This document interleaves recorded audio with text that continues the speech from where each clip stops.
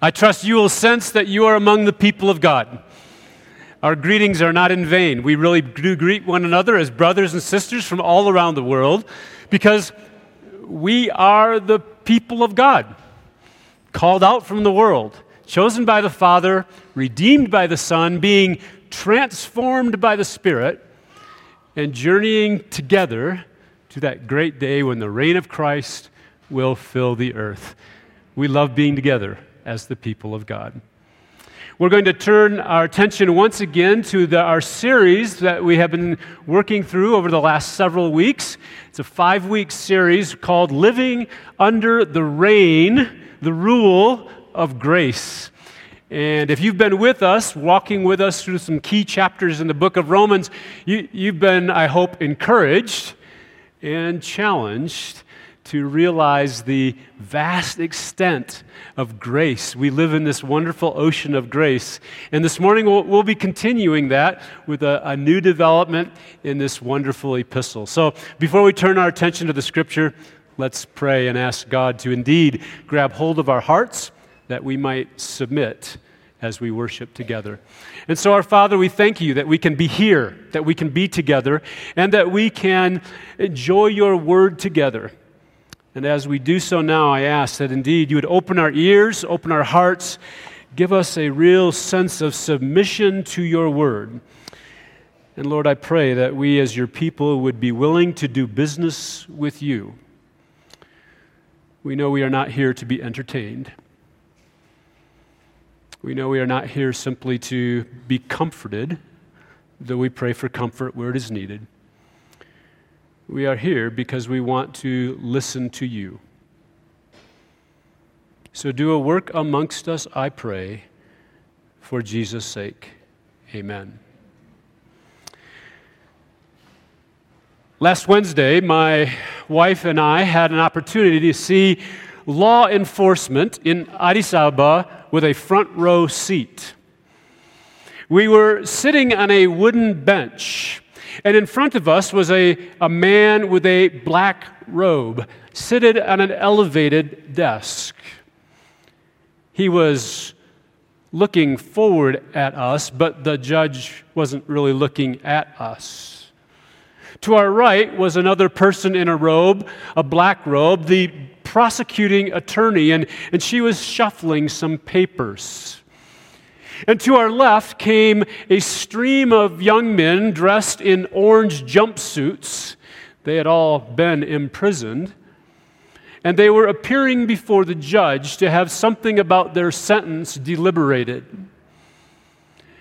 And it was very obvious to all that there was a message being sent from this court as the policemen stood there with their guns, ready to enforce the execution of the law.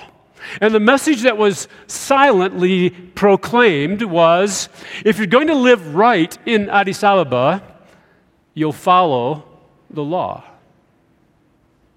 Cindy and I were there as witnesses to give testimony about a thief who had stolen a phone from us just a few days earlier.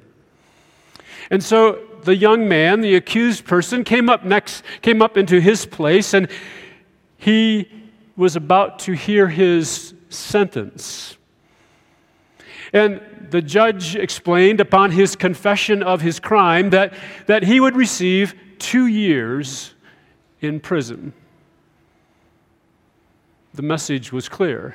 Perhaps in prison you will learn that in Addis Ababa, if you want to live right, you got to follow the law.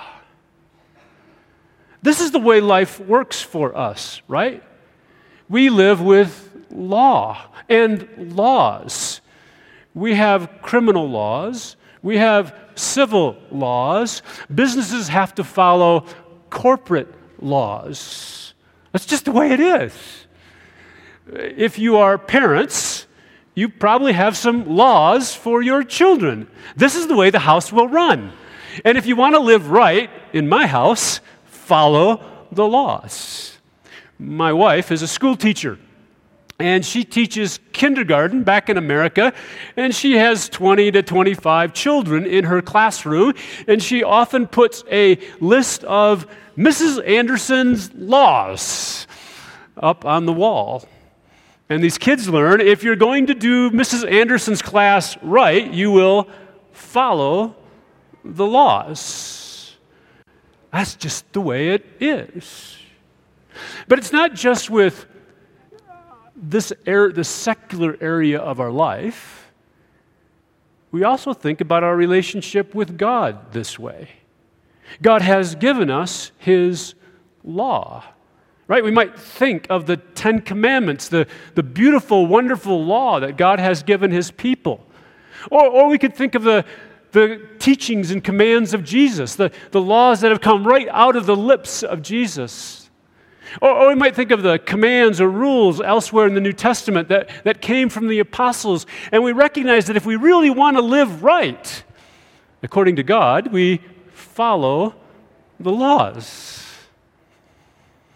Some of you come from an Orthodox background, and you have received teaching about prayer and about fasting and about honoring the church and honoring the saints. There are rules and laws to study. Some of you have come from Muslim backgrounds, and you've been trained to follow the laws that will please Allah. This is how we live. And for many of us, we've worked so hard at this for so long that it has become for us like a badge of honor. I'm a law pursuer. I seek God's law. I seek to learn it and to do it, which is all wonderful until you open up Paul's letter and he takes our badge and throws it on the ground and stomps on it. For he will say to us, you've been released from the law. Stop pursuing the law. He will even say, you died to the law. And then? How can that be? I mean, how is it possible that we wouldn't be pursuing God's law? It seems preposterous. It seems ridiculous. It seems incredible that would be in the Bible. What kind of preachers do you invite anyway? Right? We don't expect a preacher to come up and say, don't pursue God's law. But that's what we hear in this great text this morning. So what we want to do is unpack that idea, that concept that the Apostle Paul gives to us and see if we can fully understand it. And we're going to do that by looking, first of all, at the contention itself. What does Paul contend? What is he saying? And then we will find that Paul doesn't just leave it, he backs it up by giving us his rationale. So after we look at the contention of Paul, we will look at the rationale, a couple of reasons of why he says, stop pursuing the law. And then having looked at the contention of Paul and the rationale behind it, we'll look at some implications for us today as we move forward without pursuing the law. Okay? So we are back in the book of Romans, and we're continuing our understanding of what it means to live under the reign of grace. And Paul, what we're going to find, first of all, is this concept that believers are released from God's law. Believers are released from God's law because they're united with Christ. We're in Romans chapter 7. And if you have your Bibles, I hope you do, we'll turn to Romans chapter 7, and we're going to start off with verses 1 through 6. But, you know, since I'm not telling you a great story, I'm going to take you to the end of the story first. We want to look at the conclusion that Paul draws, and then we'll back up and see how he got there. Okay, so we're going to start with the conclusion, which is actually in verse 4, first part of verse 4, and also in verse 6. So Romans chapter 7, verse 4 says, "So, my brothers and sisters, you also died to the law." Oh. Verse 6 is going to say, "But now by dying to what's bound us, we've been released from the law." So you all know I wasn't wasn't lying, right? That's what he says. You've died to the law. You've been released from the law. What is he possibly talking about? Paul is talking about the law, by the way. He's not talking about a misinterpretation of the law. He's not talking about a false understanding of the law. He's talking about the law, capital L law, probably the law that God gave to Moses at Sinai. So this would include the 10 Commandments and everything else that followed that God gave to Israel so long ago at Sinai. And he's saying that wonderful law that you've had over you for these centuries, you have been released from it. Let's investigate a little bit how Paul could say such a thing. What he's going to do, he's going to say, I want to give you an illustration of a principle. And the principle is this: death changes the way you relate to the law. Death changes the way an application of the law is made. And to show that, he's going to give us an illustration of a woman who is connected to her husband by law, and her husband dies, and it changes her relationship to the law. We're in chapter 7, verses 1 through 3. Let's look at this kind of illustration that Paul gives. He says, "Do you not know, brothers and sisters, for I am speaking to those who know the law, that the law has authority over someone only as long as they live? For example, by law, a married woman is bound to her husband as long as he is alive. But if her husband dies, she's released from the law that binds her to him. So then, if she has sexual relations with another man while her husband is still alive, she's called an adulteress by the law. But if her husband dies, she is released from that law and is not an adulteress if she is married to another man." This is pretty straightforward, right? Pretty simple. A woman is married to a man, and as long as he is alive, there is a law that says, if you go and you connect yourself to another man, you will be known as an adulteress. You've committed adultery. What establishes that? It's the law. But if your husband dies, well, now you're free to go marry another man. The law about adultery no longer applies. Death changed the application of the law. That's the principle. Now Paul says, let me apply that to our relationship to God through the law.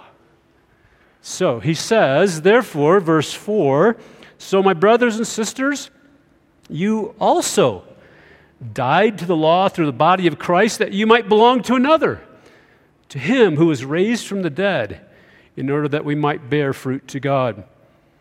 For when we were in the realm of the flesh, the sinful passions aroused by the law were at work in us so that we bore fruit to death. But now, by dying to what bound us, we have been released from the law so that we serve in the new way of the Spirit and not in the old way of the written code." So Paul is now saying, look, this idea that death changes a relationship to the law, we can use that principle in our lives because you have been connected with the death of Christ. And if you were with us last week, you remember we talked at length in Romans 6 about how you were baptized, right, into Christ, that you were connected with Christ. We are united with him in his death and in his resurrection. Paul's using the same concept. He says, hey, if you are united with Christ, you died with him, and you died not only to sin, which he said in chapter 6, you also died to the law. The law no longer has function or purpose in your life. But please note, this is not just, well, I'm free from the law, and therefore I'm free to indulge myself and do whatever I want. What he says is you're free, you've been freed from the law so that you might be married to another, to Christ, to the resurrected Christ. Isn't that a great thought? That we're married to the resurrected Christ so that, the text says, we might bear fruit to God. Now, we usually don't think in these terms, so maybe here's a way we can think about it. Thought about what Paul is doing in Romans 5 and Romans 6 and Romans 7. And he is talking about a whole new perspective for us as people united to Christ. So basically what Paul establishes, of course, is the reign of God upon the earth. And what happened when Adam came, of course, in chapter 5, was that the reign of sin and death covered the earth. Remember that? Through Adam, all sinned. Sin and death entered the world. That became the ruler of the world. And then God brought the law under sin and death as a mediator, so to speak, as a way for people to relate to God and relate to sin and death. So people found themselves under the law, under sin and death, trying to live for God, which was impossible. But everything has changed with Christ, because Christ has come and removed sin and death, so that now, not sin, but righteousness, not death, but life, that Christ himself reigns, which means that the law is no longer needed. Instead, grace has replaced law. The reign of grace is what it mediates between people and the rule of Christ himself, so that we now relate to God through a whole different series. Is that clear? Does it make sense? Wow. We live under the rule of grace. Grace regulates our relationship with God. Now, think about this for a minute. If this is true, and it is, this so radically changes the common conception of Christianity. If we went out on the street today and did an interview, did a survey, and asked people what they thought about Christianity and what they knew about it, many people would say something like, well, yeah, they're a group of people who live by a set of rules, a set of laws. They believe that God gave them in the Bible, and they work hard to be good people by keeping God's laws and God's commandments. And Paul takes that idea and he drops a nuclear missile onto it.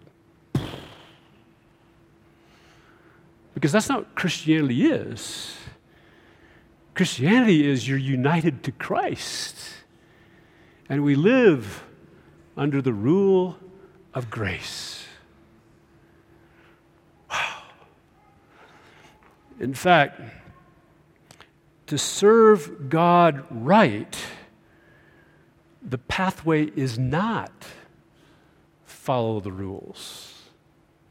The pathway is not pursue the law.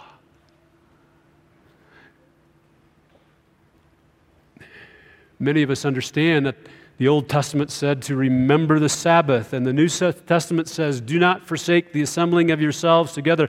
So we work hard to keep that law, and we work hard to make sure we're always in church, and our church attendance is something we're going to pursue so that God does not get angry with us. And we believe that our pathway to serving God is by making sure we attend church. Attending church is good, but not by law. It's not the way it works. Many of us recognize that the Bible tells us to pray, and so we've worked hard to put prayer into our lives, and we have a quiet time, or we know that we're going to pray in the morning and pray in the afternoon and pray in the evening, and we do all that we can to make sure we're following our laws for prayer. And prayer is a good thing, a wonderful thing, but not when we pursue it as a law. Because Paul says you're not under the law. That's not what regulates our lives. That's pretty hard to believe. You're all looking at me kind of like, are you sure about that? When you love the law, and you do, I do, when you love God's word and the commands that are there. In fact, we know that from Deuteronomy 32, it says to Israel, when you do these laws, you will live. Wow. I don't want to give this up. And Paul writes to people who love the law probably more than you and I do.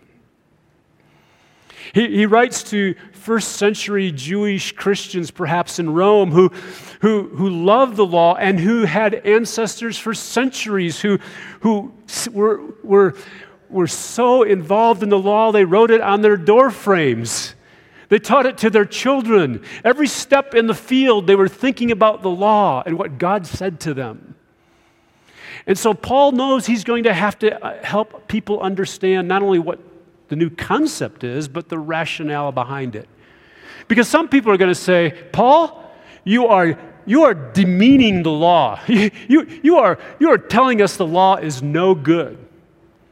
Other people might simply say, look, I like the law. The law has helped me become a better person. You might say that. And Paul is going to say, no.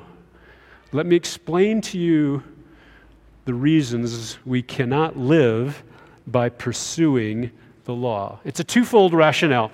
So, first of all, the good law is used by sin to stimulate sin and death. Let me say it again. The good law, we don't pursue the law, we don't chase after the law because that good law is used by sin to stimulate more sin, to provoke more sin, to catapult us to commit even more sins. In other words, it's backwards. It's counterproductive.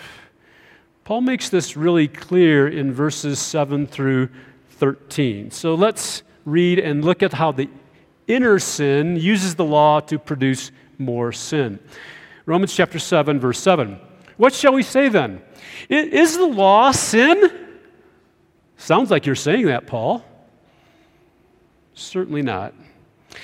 Nevertheless, I would not have known what sin was had it not been for the law.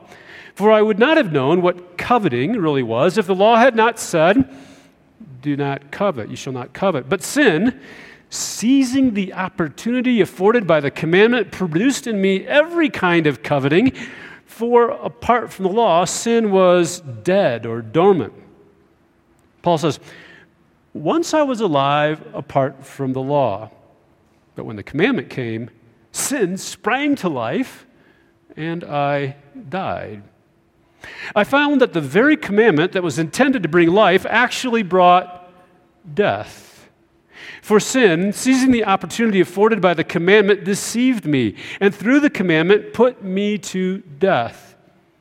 So then, the law is holy, and the commandment is holy and righteous and good.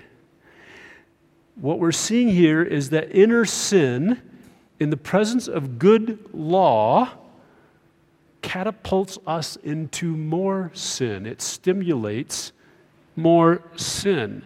In other words, sin is opportunistic and deceptive. Sin sees the law and says, a law I can break. Look at the language that Paul uses. Verse 8, sin seizing the opportunity afforded by the commandment. Here's something I can break and show who's in charge. Verse 11, sin seizing the opportunity afforded by the commandment. There's a law, something I can break. Verse 9, sin sprang to life. It's similar to the idea of a lion that pounces on a piece of meat. Last week I mentioned to some of you that I have a big black Labrador retriever, and he's a wonderful pet and a good theologian. God uses him to teach me a lot of things. So my dog often he stays in the house with me, and he will often sit under a window where the ray of sun is coming in, and he looks sound asleep. He is, for all practical purposes, dead. He's dormant, not moving. You walk by him, he doesn't stir. But in the kitchen, in another room, he has a bowl that we use for his food. And if I just barely touch that bowl, so I can't even hear the sound, bam, that dog is up on his feet and right there wanting food because he thinks There's food from that bowl. He's ready to pounce. Now, the bowl didn't call the dog. There's something in the dog that he knows in the presence of a bowl, I get food. That's exactly the way sin works with us when the law is present. Here's the law, something good from God. But sin in us, Paul says, as soon as it hears about a command, it says, ha! I'm going to sin more. And the result of that is death.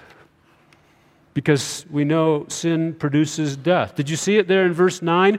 He says, but when the commandment came, sin sprang to life and I died. Verse 11, sin seizes the opportunity and deceived me, and so through the commandment it put me to death. That's what happens. This is inevitable. And so Paul uses this wonderful illustration about coveting, about how it's impossible to resist sin springing up in us in the presence of the law and how it produces death. So he says, look, the law tells me don't covet. Don't covet, don't covet. I don't want to covet, but I really like his shirt. I like their car. I like their house. Don't covet. What did Paul say? But I couldn't stop it. And by the way, this is the Pharisee of Pharisees, right? Paul is not a substandard Jewish person. He's a lover of the law, committed to following the law. And he says, sin springs to life when it says don't covet, and I died. Whether you're talking about the Ten Commandments, the Sermon on the Mount, or any other command in the New Testament, the result is the same. When we try to pursue commands of God like laws, there's something in us that will cause it to sin to spring to life. You all know this is true, right? You've experienced it. We have a nice walkway here. Most of you will walk on the walkway. But if we put a sign up that says, do not walk on the grass, you know what you'll think? I never thought about walking on the grass until now. I can take my shoes off and I can run through the grass and the grass will feel so good and no one will even notice. I'm going to walk in the grass.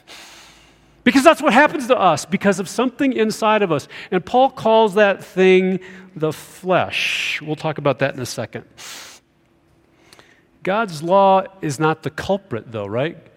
Paul says, look, understand, God's law is good. It's holy and righteous. Don't blame God's law. Verse 7 says it's not sin. It's holy and righteous and good. Verse 12, law shows us that sin is capable of great sinfulness. How utterly evil it is. It reminds me of the locks that we might have on our door. Are locks good things? You have a lock on your doors, right? I have locks on my doors. Locks are good things. Why? Because when you lock your door, hopefully it keeps evil out. It's a good lock. Unless, of course, you're inside when there's fire in your house and you can't get out.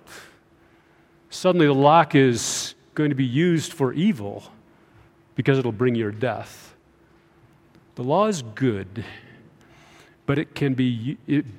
It brings for evil an opportunity for sin to do great evil and bring death.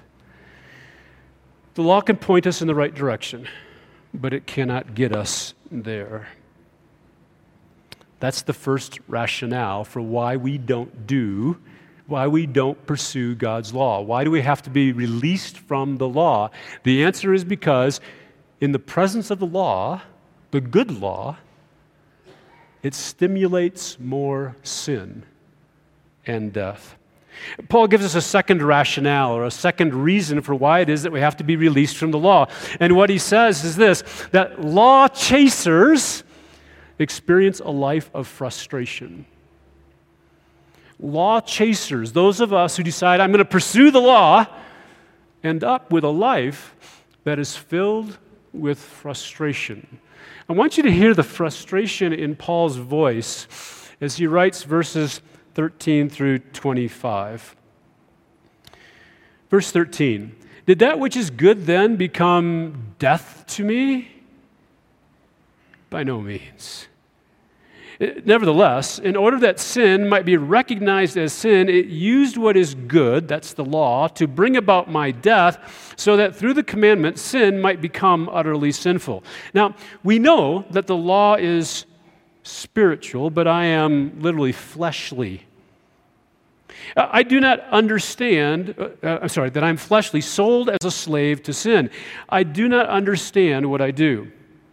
For what I want to do, I do not do. But what I hate, I do.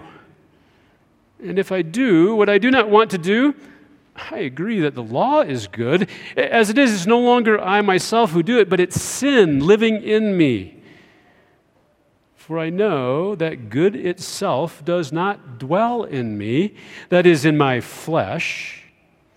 For I have the desire to do what is good, but I cannot carry it out. For I do not do the good I want to do, but the evil I do not want to do, this I keep on doing. Now, if I do what I do not want to do, it is no longer I who do it, but it is sin living in me who does it. So I find this law at work. Although I want to do good, evil is right there with me. For in my inner being, I delight in God's law, but I see another law at work in me, waging war against the law of my mind and making me a prisoner of the law of sin at work within me. What a wretched man I am. Who will rescue me from this body that is subject to death? Thanks be to God, who delivers me through the Jesus Christ our Lord. So then, I myself, in my mind, am a slave to God's law, but in my flesh, a slave to that law of sin. Do you hear the frustration? Paul is saying, look, you don't want to try to live under the law. If you try to pursue the law, if you try to be a life chaser, here's what you get: frustration. And it's no way to live. Paul describes it quite vividly for us, doesn't he? He says, what I want to do, I'm pulled away from.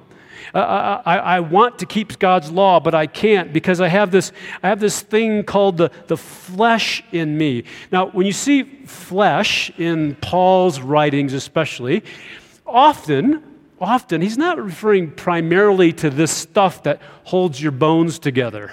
I mean, we are all flesh. I notice none of you are ghosts. That's good. I'm glad you've got flesh. But Paul is using the term often in an ethical sense or a moral sense. And he's speaking of the flesh is this set of desires inside all of us, kind of tied into our flesh, a set of desires that instead of being Godward, they're self-word. We are selfish people. And we all have this bent, not toward God, but a bent in our souls away from God. We have passions, he says, sinful passions. We are selfish. Instead of being the kind of people who would be obeying, we lean toward disobedience. Instead of being people who are submitting, we are people who rebel. Instead of being people who are self-sacrificial, we are self-preserving, right? Self-status, self-exaltation. And no one has to teach you that. We just are. And so Paul says, look, when I've got the flesh in me and you bring the law, I can't keep it. And there's a war going on. You notice there in verse 22, he says it's an inner war. My flesh is waging war, trying to keep the law. And it's so bad that he concludes in verse 24 with, what a wretched man that I am. Ah! Does that sound like a wonderful Christian life to you? Yet I hear so many people say, oh, this describes me perfectly. This is exactly what I experienced. I hope not. You may have a battle, but this isn't it. Because Paul said you died to the law. You've been released from the law. This is what happens when you are trying to pursue the law. And I believe that what Paul is saying here is this is a frustrating life for anyone who decides they want to pursue the law. An unregenerate Jew, an unbeliever, a believer, it doesn't matter. Young, old, your flesh is not going to be conquered no matter how hard you pursue the law. So Paul says it's a life of frustration. Some of us say, well, that's just the normal Christian life. No, it shouldn't be the normal Christian life. Some of us might say, I think with a little more effort, with a little more prayer, with a little more understanding, with a little more devotion to God, I'm going to overcome this. No, you won't. It's a deception that you can improve your way out of this condition. So we can try to pray more, but you'll end up failing. Or maybe you'll succeed. And you'll make a law about how to pray and how often to pray and how long to pray and how much to sweat when you pray. And maybe you'll succeed, and then you'll have pride. See what I did? It's inevitable. Maybe you'll have your laws about attending church, but eventually you'll fail. Because the law will tell you to go to church, and you'll say, I got to go to church, but I don't want to go to church. I'm going back to bed. And you'll feel guilty and condemned. And that's a life of frustration. So we've been released from God's law. We've been released from God's law because it was necessary, right? In the light of the fact that in the presence of the law, sin stimulates more sin. We've been released from the law because if you try to follow the law, it'll be a life of frustration. So what does God want from us? What do we do in light of this? Let me say it this way. Serve God, not by being a law chaser, but by the Spirit.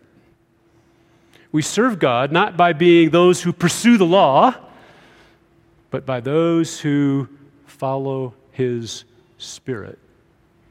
Paul has hinted at this idea in the text.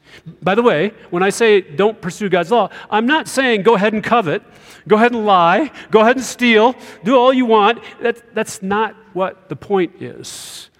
Not at all. We're not to engage in immorality and slander and gossip and loving money. But the way we show that we're not doing these things is not because we're trying to go after the law, but we're following the Spirit. We don't go about life thinking, I can't lie. I don't want to lie. God tells me I can't lie. I really want to fulfill the law that I don't lie, because if that's our orientation, we will fail. But instead, we say, wait, I'm connected to Jesus, and He is the way, the truth, and the life. He's the truth teller. And the Spirit of Jesus is the Spirit that now works in my life to make me like Him. I want to be a truth teller. Or it may be that you say, look, I don't want to steal. I've had trouble with stealing, and I know God says don't steal. I know that's a command. So we shouldn't be stealing, but it's not because we're trying to fulfill a command. Rather, it's because, wait, I'm related to Jesus, and He gives all we need. I don't need to steal. I need to be content with Him. And I have His Spirit. The Spirit of Jesus is changing me to be like Jesus. It's grace. It's grace. Our perspective changes from law changing to Spirit submission. Now, Paul kind of hinted at this in verse 6. Did you notice it? Where he says in verse 6, now by dying to what bound us, we've been released from the law so that we serve in the new way of the Spirit.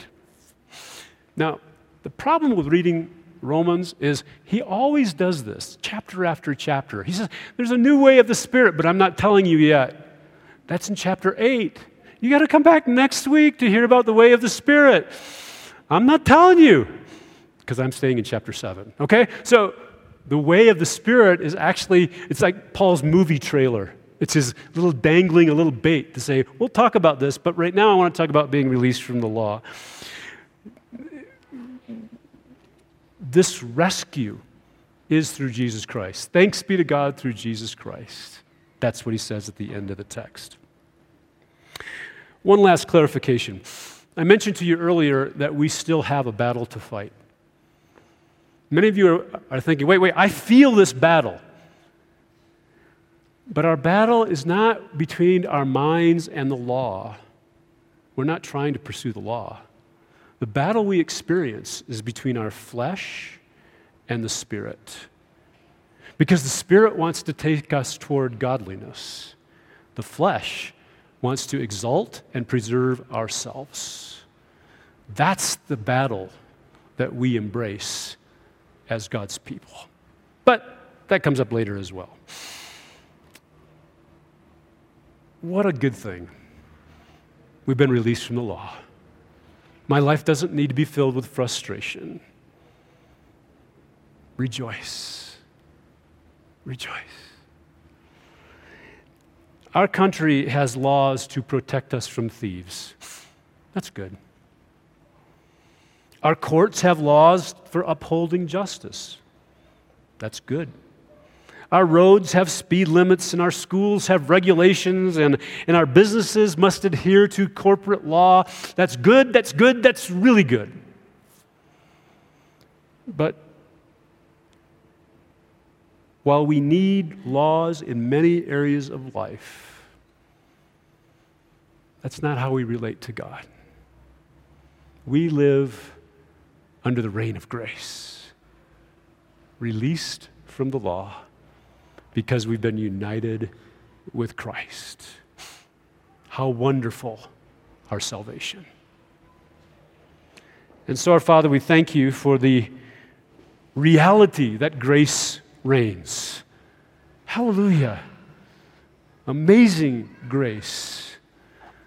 Lord, help us to live in this grace that you have given to us, free from sin and death, free from the law, following your Spirit. For Jesus' sake, I ask. Amen.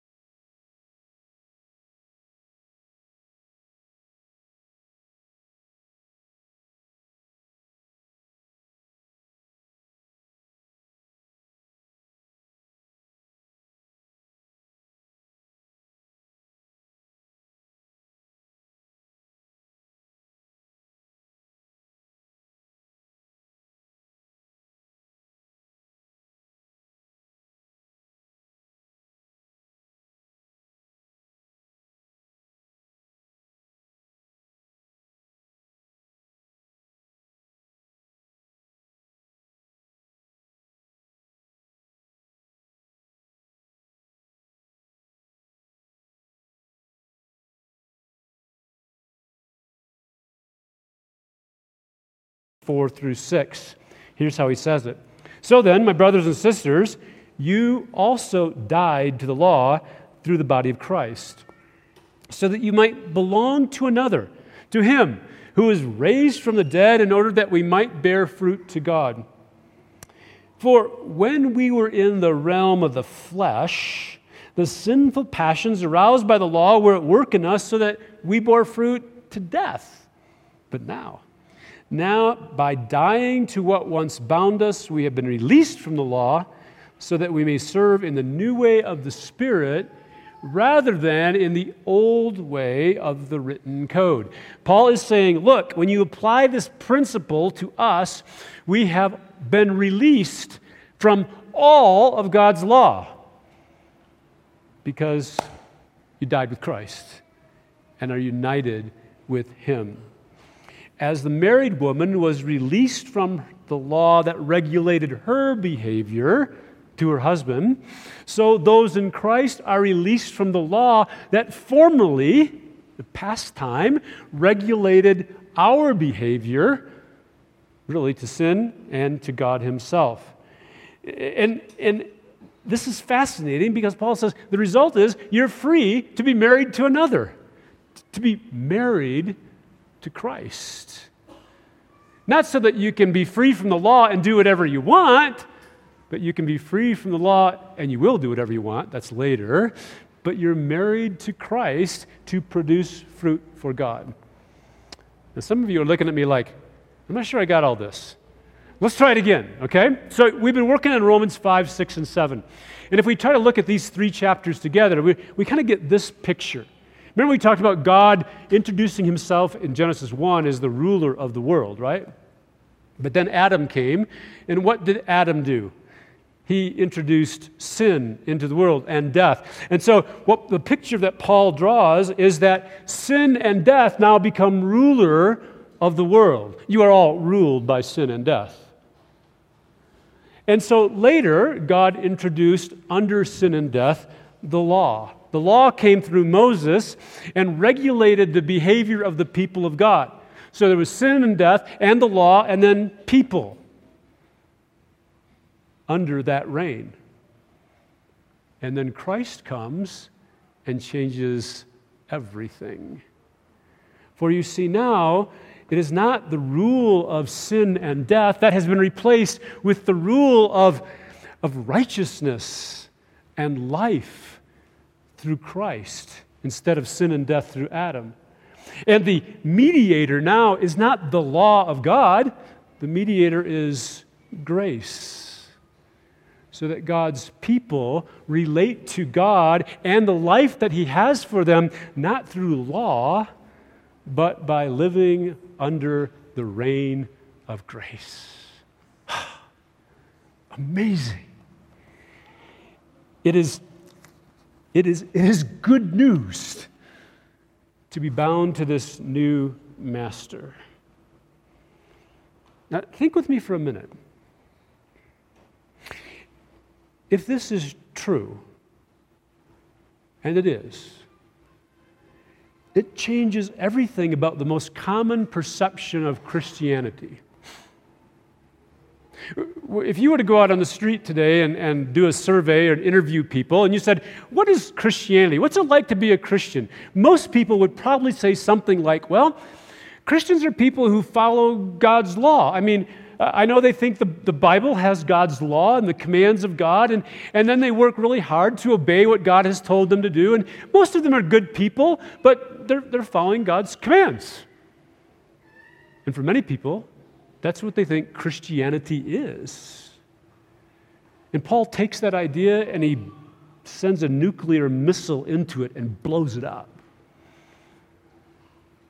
Because Christianity is not a religion that is made for people to follow the law. We are people who are united with Christ.